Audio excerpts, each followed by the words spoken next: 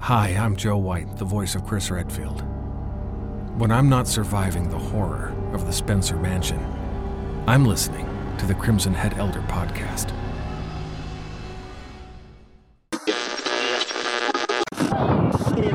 Can you see that area behind me beneath the red tinted sky?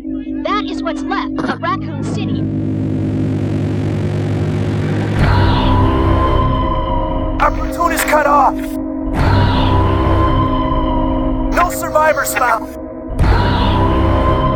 I'd rather starve to death in here than be eaten by one of those undead monsters! We're both gonna die. Wait, don't shoot! Down! I lost all my men because of her! All is lost. Cries of agony. Stars! Unity breeds power. Power is life. Biohazard. Welcome to the Crimson Head Elder podcast, your favorite podcast about your favorite video game. We're the #1 survival horror podcast on iTunes, and here's why. A first of 3 live Halloween interviews with the most beloved and iconic of all the Resident Evil actors. In our mansion this evening, the quintessential Jill Valentine actor from Resident Evil Remake, Heidi Anderson Swan.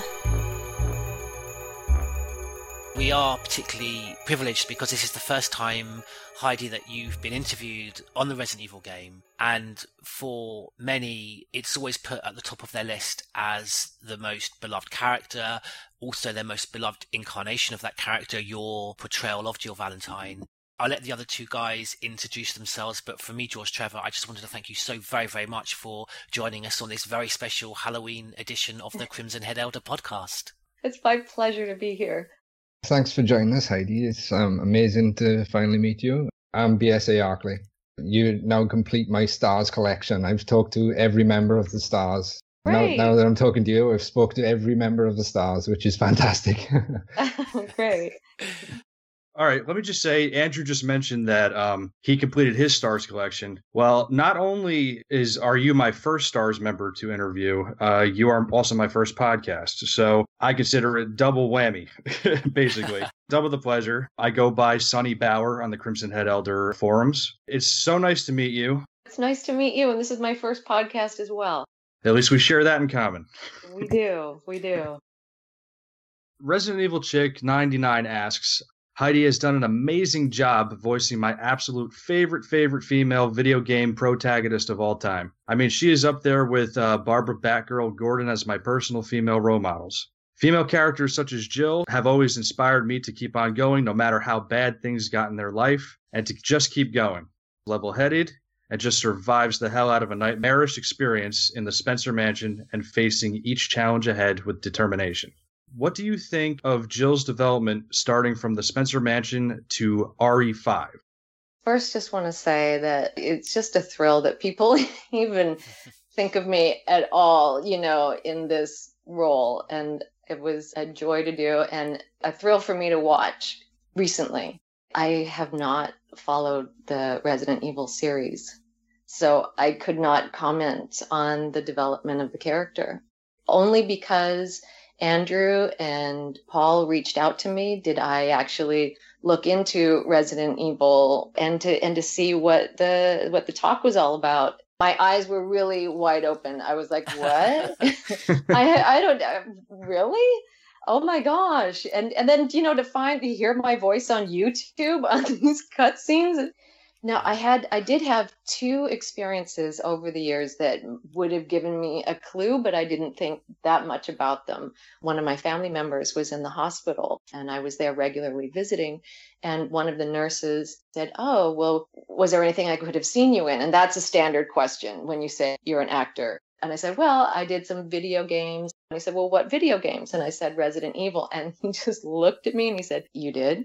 And I said, yeah. And he said, which one? And I said, well, I did the second one. And he said, well, what character? And I said, Jill Valentine. And he was like, are you serious? And he just, I mean, you could see he was really, and I was like, yeah. And he was like, wow, I'm going to have to go back and look at my video. And then he said, what's your name again? And I told him, and he's like, okay. And then I didn't see him again after that. And then he was too swept away with fandom that he couldn't face you again. Or he just wasn't scheduled. and then a couple years ago, I took my son and my stepson to GameStop. We're not gamers in this house. My husband doesn't game. I don't game. My son, the only game that he ever played was Lego Batman, just NBA and Lego Batman. And that's it. And so we were going to sell a couple of those Lego Batman videos and pick up the newest NBA 2K. And while we were in there, I thought, they've got all these old video games. I should ask if they have the Resident Evil game that I was in, because it'd be fun to show the boys. They don't know about what I used to do. And so I asked the lady behind the counter, I said, do you have Resident Evil? She said, yeah, I do. And so she handed me the game and I turned it over and I said, hey guys, look, see, there's my name right here. And she goes, you were in that? And I said, yeah. And she goes, who were you? And I told her, and she was like, oh my gosh. I mean, she really, it was really a moment for her. She took pictures. She was like, it was a big deal. Yeah. And my son and my stepson were like, what is this? And so we were all kind of surprised by it. You got off fairly easy with that fan interaction, because if you met the wrong Resident Evil fan, they wouldn't have left you alone. They'd just implode. Oh, is that right? Really? Yeah. Oh, yeah. Jill Valentine is probably, arguably, the number one character of the series. I was looking online and she's like top 5 female video game characters. Like not just Resident Evil, the entire video game genre. Her fans particularly are well known for being quite passionate. Oh, okay. Oh, all right. I gotcha. Here's my question I have for you. It seems like guys like to play her. Now, don't guys normally play guys? When the original game came out in 96, I was 8 years old. When you did the remake, Heidi, I was probably about 14. But when I was 8 years old, I played as Jill. I don't know. As a little kid, I got so mesmerized. We would play in the backyard, and I would pretend that I was tough girl Jill Valentine. I didn't even want to be. I didn't even want to be like any of the other characters in there. These are universal traits and feelings and experiences that someone can go through. I was able to immerse myself in the character. Gender specific didn't come into it, didn't feature. Interesting. That's so interesting. You know, she's very, like you guys have said, level-headed and brave. And I think the characters that I've played in other games, I was in Xena Warrior Princess video game. I played her sidekick in that. She's tough, but she's not tough the way Xena is. She's goofier and funnier and a little more naive. And I think probably more similar to the characters that I played on stage. I played diabolical wife who's cheating on her husband, in a comedy. And she's definitely the strongest character that I've ever played. I mean, I have to say, wow. Definitely the most heroic, for sure. Okay. Yeah. Wow. And especially watching the game and seeing what she's done. I can understand why the guys are glad to play her, because she's not a quote unquote female character, whether that be in video games or on TV or in films. I mean, she's just as much of a hero as any of the guys, and they send her off. They say, okay, Jill, go figure that out. And it's not like, well, I can't do it without you. She's like, all right. And she just marches on, and he's like, we're going to split up again. She says, all right, let's go. And so I think that I love that. I love that she's as strong as she is. And I think that is a good role model. And it's not all about being a beautiful character to look at, but a capable, thinking human being. And so I respect that. You've been so incredibly kind to reprise your role as Jill Valentine exclusively for Crimson Head Elder. You're going to be reading in character from our translation of the Japanese drama album Biohazard: The Machova Village Tragedy. This canon Japanese audio play has never been translated before, and this really will be the first time an English-speaking audience can enjoy what is an official Resident Evil installment.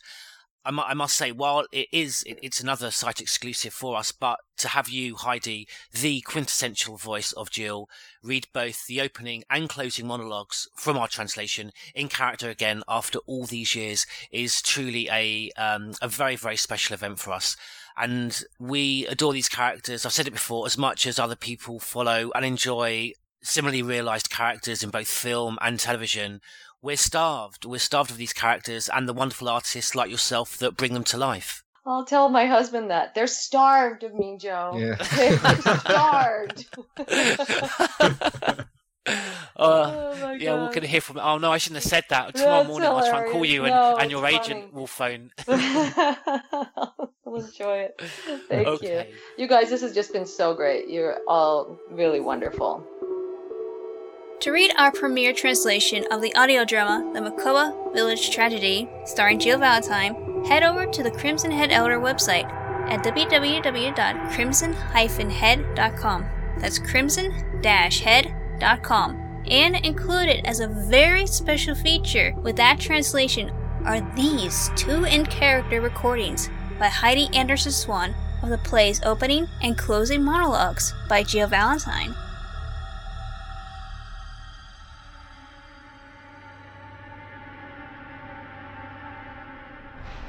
My name is Jill Valentine.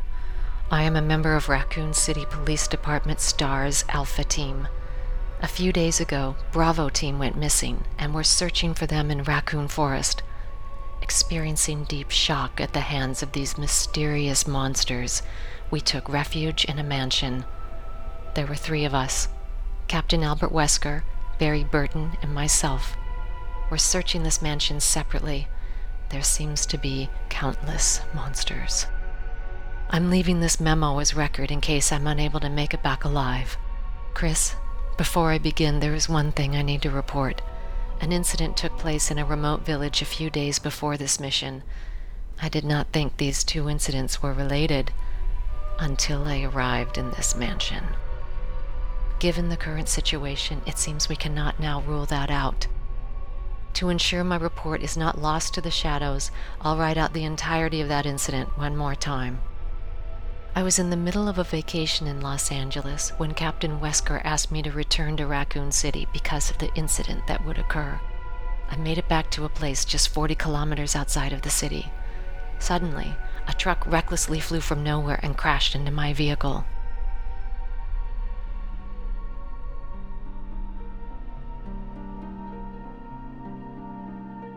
That morning, we rode the river downstream and made it back to town, where we were rescued.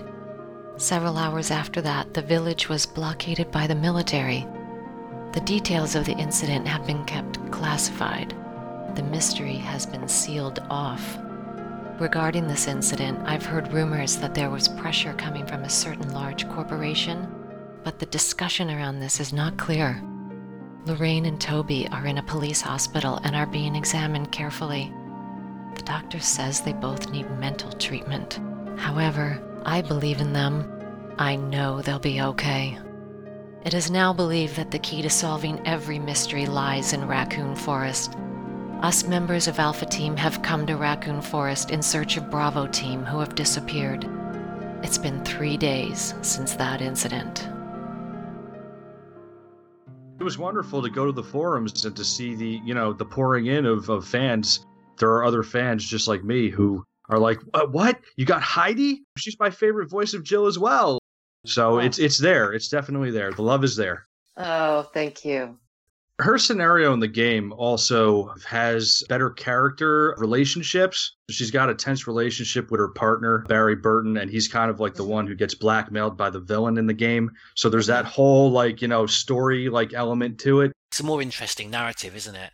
Yeah, because when you play as Chris, you have to be more independent. Puzzles are harder. He starts off with a knife as opposed to a gun like Jill.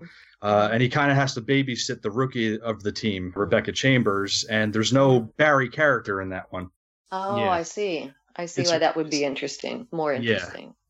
Speaking of Barry, are we ready for the next question? Yeah. This is from Resident Evil Chick still, and she says, have you seen Jill's email to Barry, the file from Revelations 2? If so, what did you think about how she sounded in that email?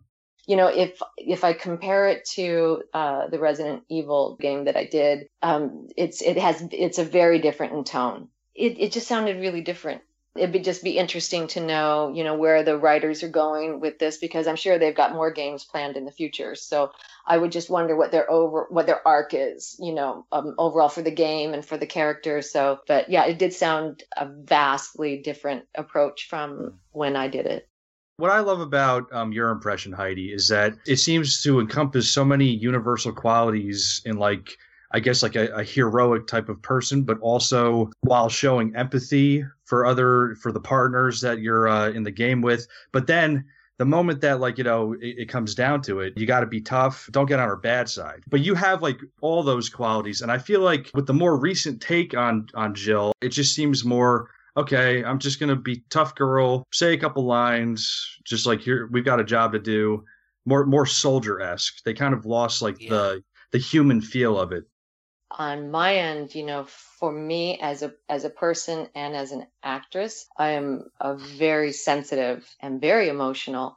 And I'm not sure that this is absolutely what happened, but listening to my performance, I'm pretty sure this is what happened, is that I was more emotional in my readings. And the director told me, no, she needs to be in control. She is much stronger than you're portraying. And I was like, oh, okay. So my tendency is to go more towards the compassion, emotional side. And then he led me to be sure that I was also strong.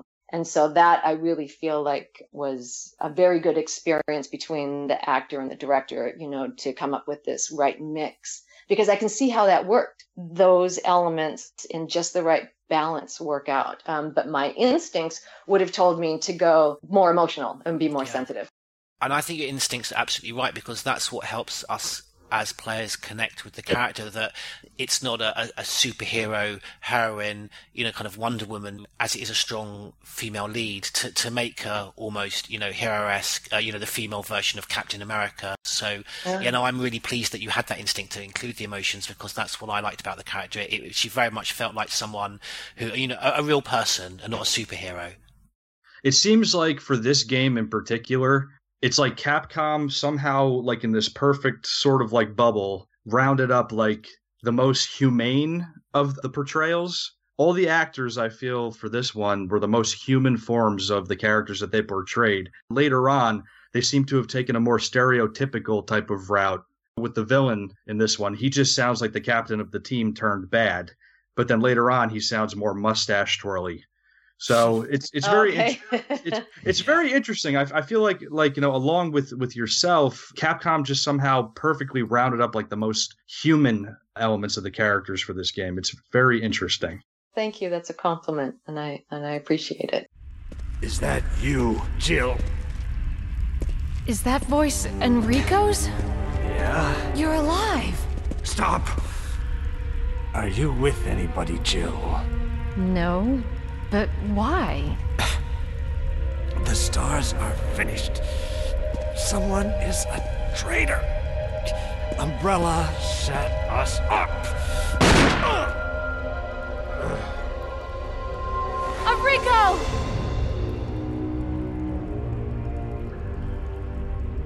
Traitor? Who?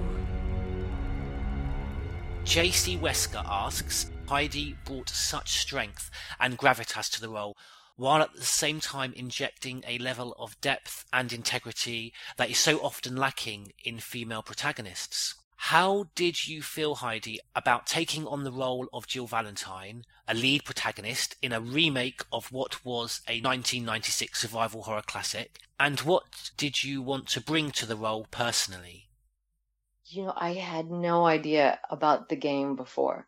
I just read and did my best, and they walked me through what was happening in each scene, and I did my best to respond. That's just so flattering what he has to say about the depth and gravitas. It's really nice to hear.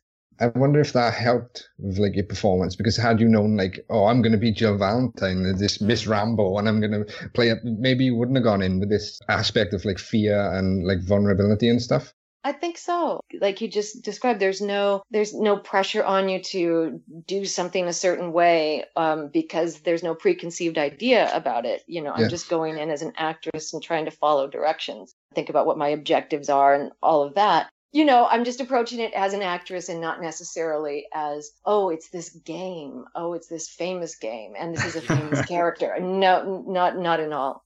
I wouldn't worry so much about not playing the other games because the game that you started in was like the peak of the series. So is it really? And you lived it, so you don't need to play it. It's fine. So you're good. Okay, JC Wesker also asks, how were you initially contacted by Capcom, and what was the whole audition process like? In my agent's office, there is a voiceover booth and you can go in and record in there. And oftentimes with video games, there's a lot of dialogue to record. The first time I met everybody was at the job. We recorded in a place called Sound Deluxe. That's where they were, and that's where we all came together in a beautiful recording studio. Did you ever meet any of the other STARS members, voice actors, and do you have any memorable moments of the production process? You're so dependent on your relationship with the director because you don't have anybody to play off of except for what they're telling you is happening. It's admirable that you can manage to put through the emotions without the experience of the other actor to play off you. It's like fantasy play, he'll explain what's happening and you go, oh, really? Oh, and you can get in there. And of course they can't recreate these snakes and guns and dogs and, wolves and zombies, they can never create them. So they can but he can extract the emotion out if you allow your head to go there. And so it's so fun if you allow yourself to just relax and have fun with it. They had a camera on me so that they could not just record my voice, but see what the expression on my face was and what my body was doing in case that would help the animation designers. And I always thought, to see that video, to see that video would be hilarious because you're alone in a booth and, you imagine walking around, you've got your gun in front of you and you're like, oh, Barry, Wesker, and how hilarious that must look. You better not do anything to upset Capcom because they've got that on you. They can release it any time. I know, right? And I actually thought, oh my gosh, what if there is some behind the scenes? And I looked for that, and I found a little behind the scenes, but it was in Japan. I think they were doing it for the motion actors, and I was like, that's not me. But yeah, it would be hilarious. That would be hilarious to see that one day. And then I was also told, and this was I think during a different game that I did, but I have a tendency to look at the mic while I'm acting. And so my eyes cross. So, I must look just hideous. Why am I looking at the microphone? I don't know, but and you were being videotaped. And I was being videotaped. So they must have me cross-eyed on videotape somewhere, with my gun out, being all cool and tough and everything, cross-eyed. So they've got the dirt on you. Yeah. I think we now know why you weren't asked back to do the mocap. There you go. That must have been some early form of motion capture, maybe mostly focusing on the faces of the characters. Maybe they took the expressions that you were making along with the dialogue and then the face model that they used, Julia Voth. Maybe they kind of in the editing room kind of just melded the two together to get the expressions and to be able to do it with the graphics for the time. I mean, this is back in 2002 on the GameCube. Yeah. This is when graphics were really, really starting to look realistic, but not quite as animated with full body motion capture. Yeah. So it's interesting. We've been talking about the look of Jill Valentine and also what support you're given. And JC Wesker asks in that vein, to what extent were you aware of the look of Jill Valentine? For example, were you provided by the development team with concept art of Jill so you could get a feel of the character, a feel of what she looks like, and that in turn may have aided your performance? I have a vague recollection of them showing me a picture of the character, and I don't remember it influencing me all that much because that wasn't really the focus. We were really performance driven. I don't think anybody's asked this, so I'll ask it now, but did they ask you to like voice match the original Jill? Not at all. I didn't even know there was one. They may have mentioned that it was a remake. They may have mentioned it, but gaming has never been my world. I mean, it probably would have just gone right over my head. But no, they weren't. No, they weren't interested in making me sound anything other than the way I sound. The next question actually kind of plays into that. This is still from J.C. Wesker. He asks, were you aware of the lasting impact of your Jill? And would such infamous B-movie phrases such as Master of Unlocking or Jill Sandwich have any meaning to you? Well, I looked them up. Both from the original game. Both from the original. So it's not necessarily me, because I did look them up and I saw how the original actress did it and, said it and did the whole Jill Sandwich thing. And then saw how then it was done in the production that I did. And so I could compare the two. But so I wouldn't necessarily attribute those to me. Well, the Jill Sandwich thing is said to her by Barry. But I think it's just interesting that your impact on the character has kind of resonated amongst the fans, that when people think of their signature Jill, it's very much your incarnation that always comes up. Is that true? It really is. A lot of fans think you're the quintessential Jill Valentine. Oh, that's so nice. Myself included. Oh, thank you. I'm really surprised to hear that. We connect with these characters, and the reason I really enjoyed the game and it had an impact on me like no other video game was the narrative was so deep and the characters were so multi-dimensional and had such biographies. And I think you've come, and I'm really pleased. I feel privileged that we've been able to bring to you the awareness that Jill has such a huge biography. It's very much your incarnation and your portrayal of the character that is thought of as the quintessential representation of Jill Valentine. When it comes to her as a character and the relationships that she has with her character, she knows what to do, but she's got this down-to-earth personality. And it comes across like this empathetic way about her as just a person. You could go on the job, you could be tough, get the job done, have to put your head in the game, but then still come back and be a human. Your voice comes across as a more mature-sounding voice. Whereas I feel like a lot of other female video game characters, they always like to take like a youthful or more juvenile route. And definitely very interesting considering her age. She comes across as like a mature woman at such a young age. I'm honored because that's all you want to do. And when we're creating as an actor or as a writer is to be able to connect with other human beings and for people to say, yeah, I feel like that too, and so that means a lot to me. Peter Jessup, the guy who plays Wesker in your game, he said that the game was described to him as like an interactive experience. So it was taken more like a movie. So I think the game was taken like a more realistic approach than like other video games.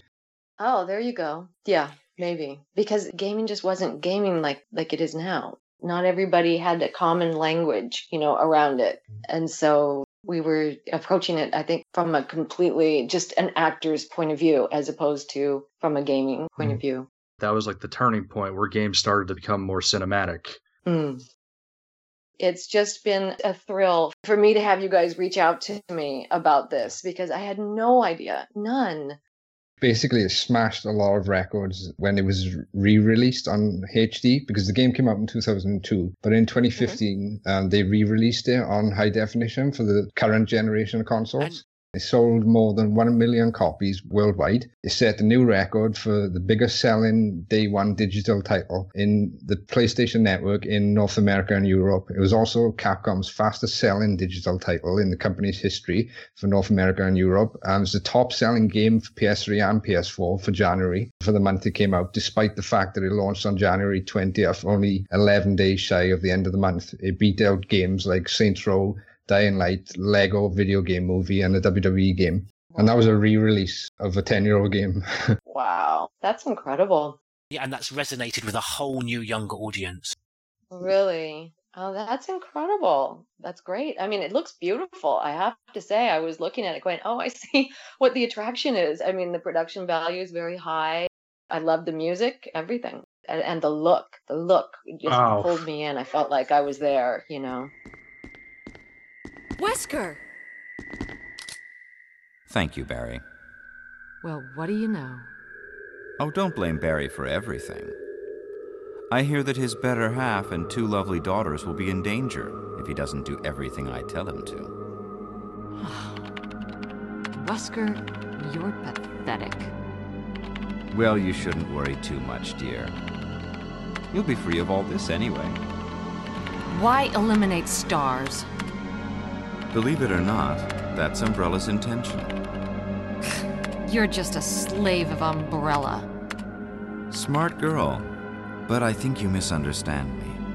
The things you mention are nothing. I'll burn all of them along with this entire laboratory. Barry, go up on the ground and wait there. Barry? You gotta love Barry. He must really be afraid of Umbrella. You and Umbrella took his family, you bastard. Oh! Umbrella? Well, I used some carrots and sticks to cow him, but it had nothing to do with Umbrella. I just used Barry for my personal interests. Though both you and Barry seem to think I was following Umbrella's orders.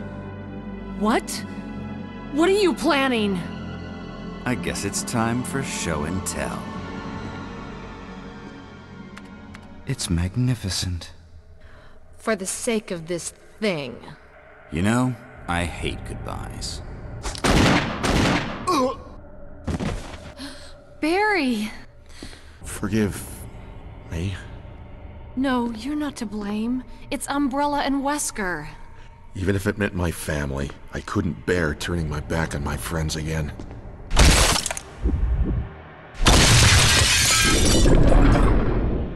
Damn it! Jill and Barry together. In hell. No, Barry! You viral cultured freak! Barry Burton 88 says, Remake was the first video game I played through to the end, and that was one night I won't be forgetting for a long time. Now I get to ask the very lady who brought to life the one and only Jill Valentine, the most recognizable and loved member of STARS. Heidi, can you describe what it was like to work with Shinji Mikami and Kobayashi? And how much guidance did you receive from either of those godfathers of survival horror? They were marvelous. I mean, just marvelous. I mean, I think, just our discussion about this is a real testament to their ability to talk with actors and work with actors, and apparently not just me, for this game, but the other actors that you mentioned as well. My instincts were something completely different from what the performance turned out to be. And so they did a marvelous job of working with me as an actress, and I worked with them a few times. They were terrific. They were terrific. Could not have been nicer and professional, and it was, a first-rate job all around.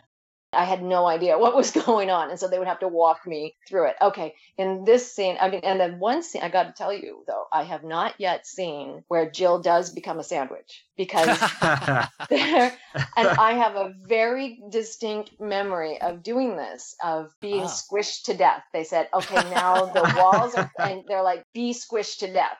And I have a very clear memory of doing that. But I was looking around going, okay, where does it happen? She gets pulled out, but where does she actually get squished all the way? Has anybody seen it? You can either have Barry come rescue you, or you can get a fake shotgun and put it on the wall to stop the trap coming down altogether. But if you don't do it one of those two ways, then yeah, you will get squished. Oh God, what did I do now? Wesker! Barry! Help! Jill, you in there? Barry? Get me out of here! The door's jammed! Stand back! Grab my hand! Barry. That was a close one. A second late, you would have fit nicely into a sandwich. Really? Thanks. But Barry, didn't you say you were going back to the dining room to find other clues? I'm glad and all, but why are you here? I just had something I wanted to check. Anyway, we should get back to searching for Wesker and Chris. Thanks, Barry. I owe you one. James Marcus asks, I was disappointed to say the least when Heidi was not brought back for more Resi episodes starring Jill, as were all of us. We were all disappointed, Heidi, please.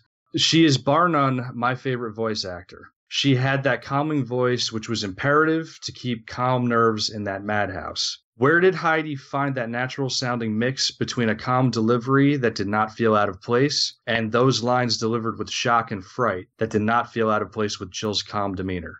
Well, the direction. Quite simply, the direction. When you're working as a voice actor, they'll say, okay, give me this line, and then we're going to do it 3 different ways. And so, Barry, get me out of here. Barry, get me out of here. Barry, get me out of here. You could deliver it a few different ways, and then they... That was great. Sorry, I don't know about you guys, but I was right back in the Spencer Mansion. Right back to 2002, like when the game first came out. Right. And so then they can say, more panic, more fear. You're going to be squished to death, or you've just had enough and you're just tired. They can give you a few different ways to do it, and then they pull the one that's the most appropriate or fits the scene the best. And they would say, okay, now you're going to be, thrashed around and you're really, really frightened. And then looking at the art and seeing, the character of Jill being wrapped up and hurled around in the mansion, and she's screaming. And I don't know that I ever would have imagined that exact scenario, but I can't imagine what it would be like to be thrashed around or horrified that I can't get out of a room or that somebody can't hear me or, and it was interesting watching the scenes with the walkie-talkie. Can you hear me? What? Just really connecting with that. And I think they did a really good job of setting the scene for me as an actress to give them what they needed. The emotional, sensitive side to you as well. That balance, absolutely. I think just those two things together, just perfect balance. It sounds like a human going through this experience rather than like a tough character, just like, yeah, well, you better get me out of here. Sort of like being like, sort of lighthearted about it or like tough about it. It's actually like, you're afraid and you don't know if you're going to still be alive in the next 5 seconds. Yeah. It comes across. It really does. It's fantastic. Well, thank you. All right. BSA Arkley, he asks, when you think of the character Jill Valentine, presently or at the time of recording, what are your impressions of her?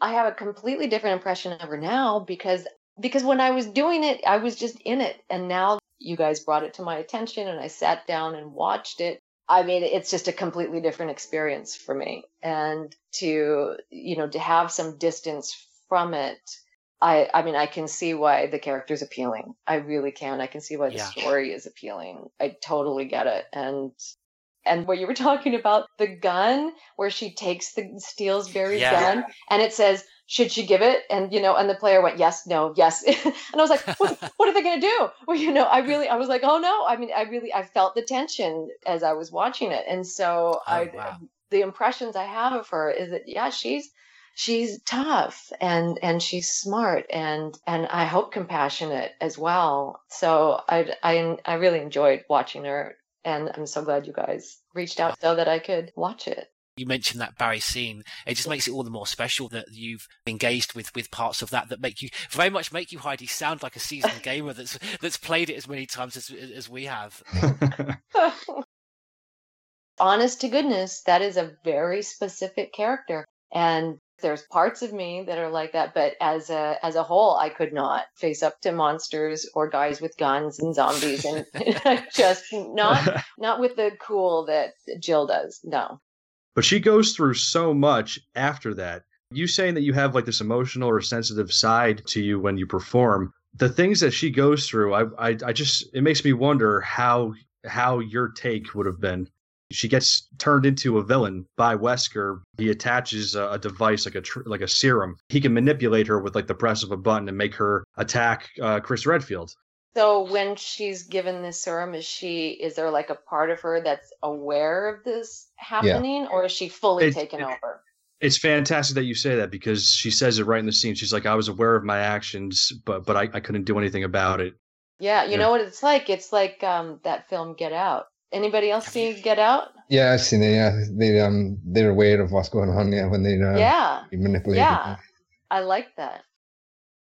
This whole story unfolded for me when I watched it, and I was like, oh. They would just, walk me through and say, "You're suspicious of this guy." That's perfect, though. That parallels the character like almost to a T, because they're all essentially going into this for the first time and going into this weird house in the middle of the woods, and there's so much illegal experimentation going on, and then you've got a double cross and a blackmail with your own team members right next to you. Like it's amazing. It's a very they made it a very organic process, it seems, by the way you're describing it. Yeah. Without being disparaging to Capcom at the time, do you not feel that as an actor your performance would have been aided if they had given you a little bit more information of, this is Barry Burton and he's portrayed you, and this is Albert Wesker, although, you're speaking to him as a comrade in the beginning, he's actually going to turn out to be the antagonist of the game? I don't know. I think like Artie said, it feels like more like an acting thing. You find out as you go along, because then you can discover instead of be anticipating that this person's going to turn out to be bad, because like you said, she, as Barry does things at first, she's a little, that's weird. And then, but she accepts it and moves on. And then finally that's it. I've had enough. Like George said, he doesn't see Jill as a woman. It's just a character. And that's kind of the same thing with like Sigourney Weaver or Ellen Ripley in Alien. Oh, yeah. Yeah. It's just a great character. You don't think of Ripley and think, oh, that's a girl. It's just Ripley. And that's the same thing with Jill. Yeah. Yeah. Oh, wow. Well, that's a compliment. So thank you. And you play it for several hours, right? How many hours can you play it for? You can finish it anywhere from, say, 3 to 10 hours. Depends how much fun you want over there and how much you want to explore and stuff. I take no shame in the fact that I've completed the game and I get a low grade. I get like a C grade rather than an A or a B, because it's taken me 10. I mean, not all in one sitting, but over a space of like 3 or 4 days, it's taken me 10 hours, Wow. Because Andrew's right. You explore, Jill moves around, but the her environment is static. Okay. And that's where the atmosphere comes from, because they're so beautiful and detailed. Yeah, they're plush. Yeah. Yes. Yeah. And so that makes sense to me then why, a game like this would have impact on people, because it's not like a movie and you get to make choices within the story, Yeah. I mean, like, listen to me, like this is my first time talking about a video game, but I mean, I can identify with why people would, connect with a story where you get to make choices and get to be immersed in a plush environment. When you said about the choices, yeah, and that's what made you think that's how gamers are connecting with this game. Long before I played this video game as a child, I used to read these books in England called fighting fantasy books, where it's like a normal book, but it will say, do you want to go north or do you want to go south? Turn to page 31 or page 50. Oh, wow. So you choose where to go. Yeah. But you identified that in this video game as a connection. Now, I didn't know this until quite recently, that one of those books that I'm just reading in England in the mid-80s, which is just, an adventure in a spooky mansion, and it's resonated with me because I can choose whether I go into that door, in that spooky mansion, or I go up to the first floor and explore. Mm-hmm. The developer from Resident Evil recently came out and actually said that book, I don't know how he managed to hear of it, in Japan, but at the time it made its way over there. And that was one of the inspirations for the game that you starred in, this type of book where you're in a spooky mansion and you can choose which way to go. Really? Yeah. That's fascinating. And that was the same book that you read. Yeah. Wow. It's called House of Hell. That was very much an inspiration. Yeah, it's just interesting to me that you homed in on that connection, and that's what's between the video game and the book, is that connection of choices. That's fascinating, and that's really serendipitous. That here you have this website, and that the same book inspired you both. Interesting, and you connected with his material, possibly because of that book. Yeah, that's interesting. I wouldn't have thought about it until we got this far in the discussion about it, and and people's fondness for the story or particular characters and why that would be so. And it's, it just sounds like it's so immersive. Fascinating. So Sonny Bauer, me, A couple of questions from my favorite voice of Jill Valentine. Thank you. Resident Evil has a tendency to have a character always calling out another character's name, which can become memorable. In Jill's case, that other character is Barry Burton. Can you recall how much time you spent in the studio just recording variations of the line, Barry? It's funny because I read that question and then I was watching the cutscenes of Jill's and I saw what you were talking about. And it's like, it's true. Barry or Barry or Barry. Yeah, it's what's your intention, and what are you trying to do with that, Barry, or Barry, if you're being flung about. So yeah, you're doing it, several different ways all day, and you can see how it helps, in the story. Snap your fingers and you're right back into Jill. When you were saying Barry, that's amazing. Maybe one name or one line of dialogue, but it's right there. Yeah, it's right there. Yeah, you gotta understand that we've heard Jill talk for like the last 15 years, so we've like memorized it. So when you do it, I can tell that that's perfect. Yeah, great. Oh, you guys, this has been really fun for me. So thank you so much. Bloody Eye also asks, is there anything about Jill's character or your performance that you would change if you could? I don't know. And now I have to ask you guys, is there something that people say, oh, but that line that she delivers or, regrettable in this way? You guys have to tell me, is there anything out there? If there is something, it's probably some of the writing of one-liners that I would have a problem with, not necessarily your portrayal. It would be just the writing of the line itself. So, for instance... We're already halfway through the interview because I was a bit worried if this was at the start that you'd just walk out on us, Heidi. No, it's fine. It's fine. I think a cringeworthy line that I tend to skip in the cutscene, which is at the end of the cutscene anyway, is when the tyrant first bursts out of the tube and smacks Barry against the computer console. I know where you're going with this. And Jill says, "No, Barry." That part's fine. But then she turns to the tyrant and she goes, "You viral cultured freak." Oh, yeah. Yeah, it's very specific, isn't it? And like I said, I don't think it's really your performance. I think it's just the writing of the line. It seems to have gone into that sort of B-movie, I'm going to shout at the monster all of a sudden. Oh, my gosh. Oh, that's funny. Yeah, I can see that. I could see that. Yeah, so nothing against you, just the writing. Your performance, to me, is the best portrayal of Jill. Heidi, what are the major differences between stage, on-camera, and voice acting in your experience? Continuing on from how we were describing what it's like in the booth, you have the opportunity to take a line and do it again and again and again until it is exactly right, and they can cherry pick out the best one for what they're looking for. You can't do that with on-camera work. It's, you've got several other people and it's got to work as an ensemble, or if it's your take, it's got to be, with your face and your acting all together. It's just less sliced together in the way that a voiceover job is. And, with games, you can do them one line at a time. If you're doing, say, voiceover for commercial, they don't like cutting it up. They really want you to, as best as you can, get through the whole paragraph fully.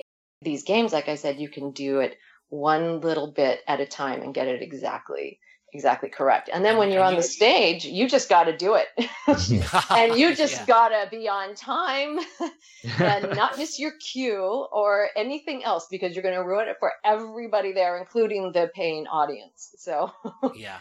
But great that, some people might think that video games, the acting performance is maybe not taking as seriously as you may find if you were portraying the same equivalent character in a television drama. But great to hear that you were mentioning the production values of Remake and the fact that they were striving to get that perfection with your delivery. Yeah.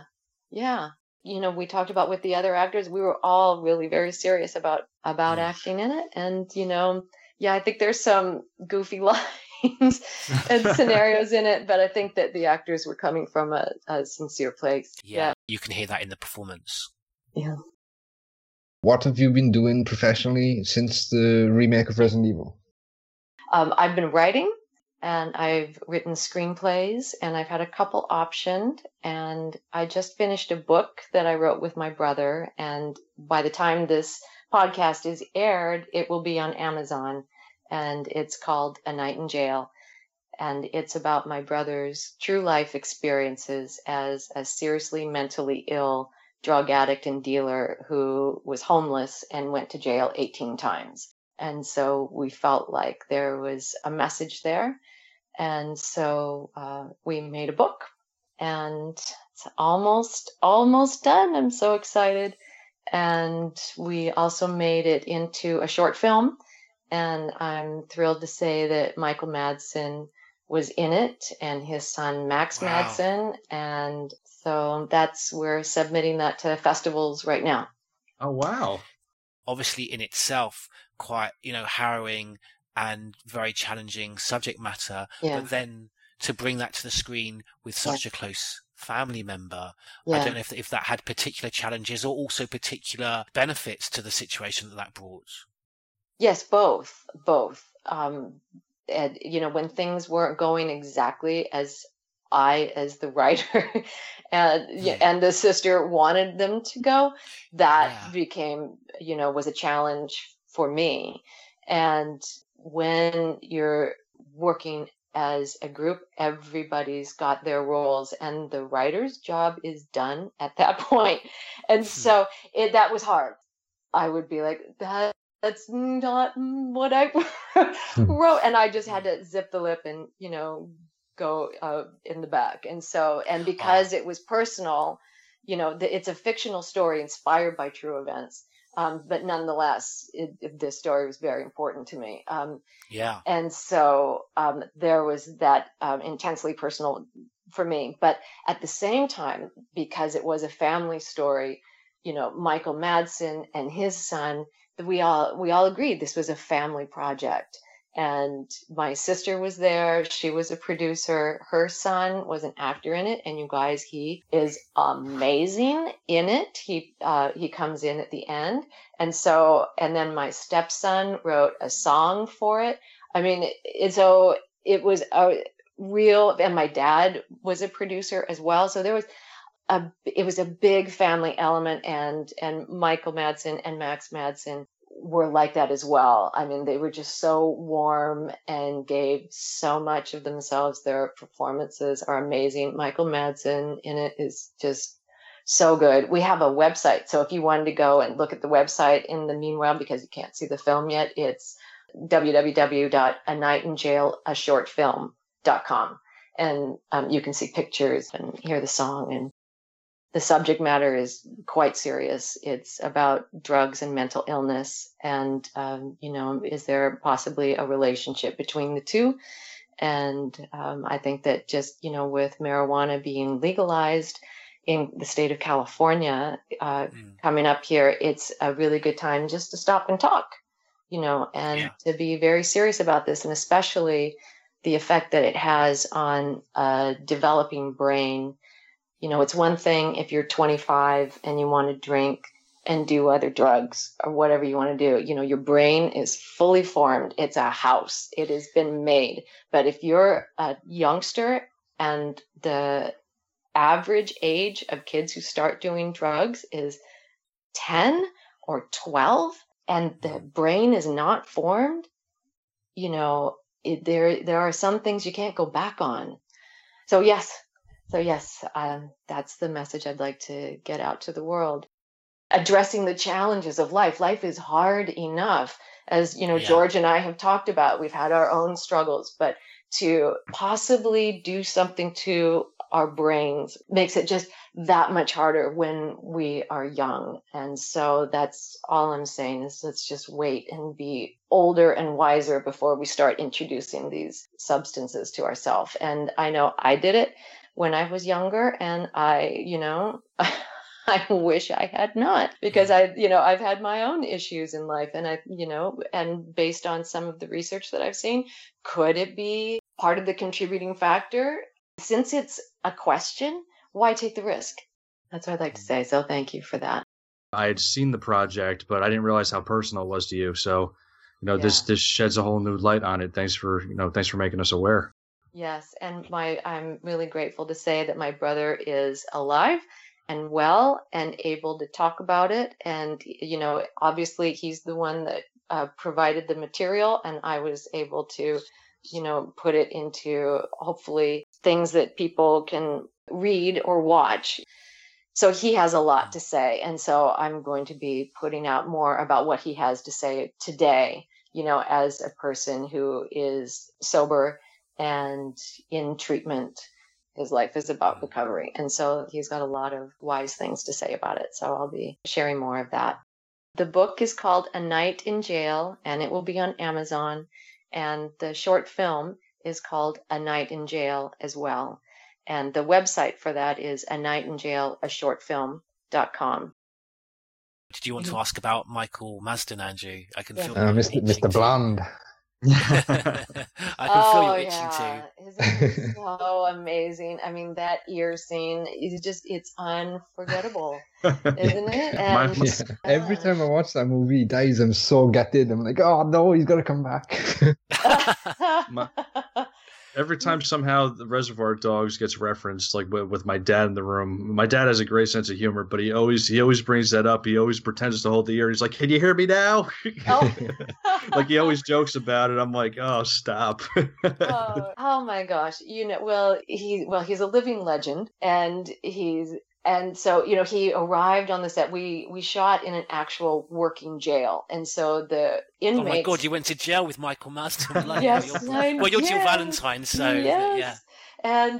And so they displaced the inmates to a different section. And so we were, given a full suite of jail cells where we could set up makeup and, where Michael and Max could go and rest and work on their lines. And then we could set up, in another jail. And so when they arrived in the morning, they were dropped off and walked past us, and I greeted them and I said, "Hello, how are you? Here's the breakfast is here." And he's like, "Yeah." And he said, "Is there a place where I can go and learn my lines?" I said, "Of course." And so I walked them back and I showed them where their private area was. And it was kind of like, okay, they're here, everything's fine, and then a couple minutes later, they came out and they were just sitting, and you could not stop the chatting for the rest of the day. He was just Mr. Chatty, Mr. so easygoing, so funny. I mean, and so nice. I mean, I think he just wanted to be sure this was going to be an okay operation. We weren't going to, mess it up or anything. And once he saw that things were cool, he was just, there were no airs and graces about him at all. Not maybe at all. being on a smaller set. No, not at all. I remember one moment he came off with his son after doing a particularly emotional scene, and we just stood there and hugged. I mean, it was just so intense, and it was so on such a human level, and there was no, I'm Michael Madsen, I'm the star, and I blah, blah, blah. No, none of that. It was so great. And so was Max. My nephew, who was in it, you will just love him. He's so good. One day you'll get to see it. His name is Cooper Ramsey, and he's a very talented actor. He went to the Neighborhood Playhouse. And then we had this other wonderful producer, also actress, Catherine Hernacki, who played the officer. So it was a very small cast. A joy. A real joy. Oh, fantastic. Were you in it by chance? I am not. Okay. I am not. You should have made a cameo as one of the officers wearing a beret. Right? Wesker. just come right in with the beret on and everything. So yeah, it's been a big busy year for me, and so I'm thrilled to be finishing that. And it was just such an honor for me to hear from you guys and to feel like somebody somewhere has been touched by something that I've done, because doing all of this, it's just been a lot of work, and I may get panned universally. And so it's nice to be appreciated. So, well, it's our pleasure because you have equally impacted on us, and your performance and the portrayal of the character has really affected us, and then to so generously give so much of your time, and to, again, I just want to reiterate, as someone who wasn't a gamer and wasn't in this industry, to then really, sincerely and genuinely research the character, and it's a privilege for us. We're starting with a few questions by Yoke, who's from North America, and he always asks these esoteric and eccentric questions, but that often actually relate back to the particular character. Yeah. So be prepared. Yoke asks, can you pick a lock, and what is your favourite sandwich? I cannot pick a lock, and I like a grilled vegetable sandwich with goat cheese. That would probably be my favorite. I'm getting hungry now. Yeah. Oh, yeah. Oh, brilliant. And I think kind of on that subject, the next question is kind of in that vein, isn't it? Yeah, it is in the same vein. Can you play the piano or any musical instrument? No, nothing. You didn't do method acting then? No, never did. And my mother was a concert pianist, so... Well, there you go. There's the correlation. Yeah, there you go. Somehow. I grew up with music, but didn't play it myself. This is for me. Any particular time when travelling to another part of America, say, or another part of the world, any of that travelling which influenced your character or attitudes? When I graduated from college, I grew up in Seattle, Washington, and I graduated from the University of Washington. And I moved to New York several months later without ever having been there. I sent my boxes. I just picked up and moved. I mean, it was just the craziest thing. And I really feel like that's something that I share in common with the character Jill Valentine, is just, you got to do what you got to do and you just go. Don't think about it. Just go. Get the plan going and execute it, whatever those things need to be. And, and I did those things. I lived, you guys, this is so funny. I lived in a women's residence in Gramercy Park. Now, I don't know if you know what Gramercy Park is in New York City, but no, it's a very elite area right off Park Avenue. And there's this old Salvation Army women's residence there. It's no longer there, but it was there when I moved. It was like a throwback from the 1930s where actresses and women who were single could live somewhere respectably. Because if you were a woman, in the 1930s and moving to New York City on your own, people might look at you sideways if you get your own apartment and stuff. But if you were in a women's residence where, you had to be checked in and, men were not allowed upstairs, things like that, that made it acceptable for women to go there. So anyway, so that was my first residence in New York City, and I found a job and started taking acting classes. I studied with Uta Hagen for 2.5 years, and that was incredible. Nice. Yeah, at HB Studios, and I also studied with her husband, Herbert. He died while I was there, and she came to work the next day, and I was in her class that next day. Yeah. Somebody came in ahead of her and said, Ms. Hagen does not want to talk about it. She just wants to move forward and conduct the class as normal. And that's what we did. I mean, it was really an incredible thing to witness.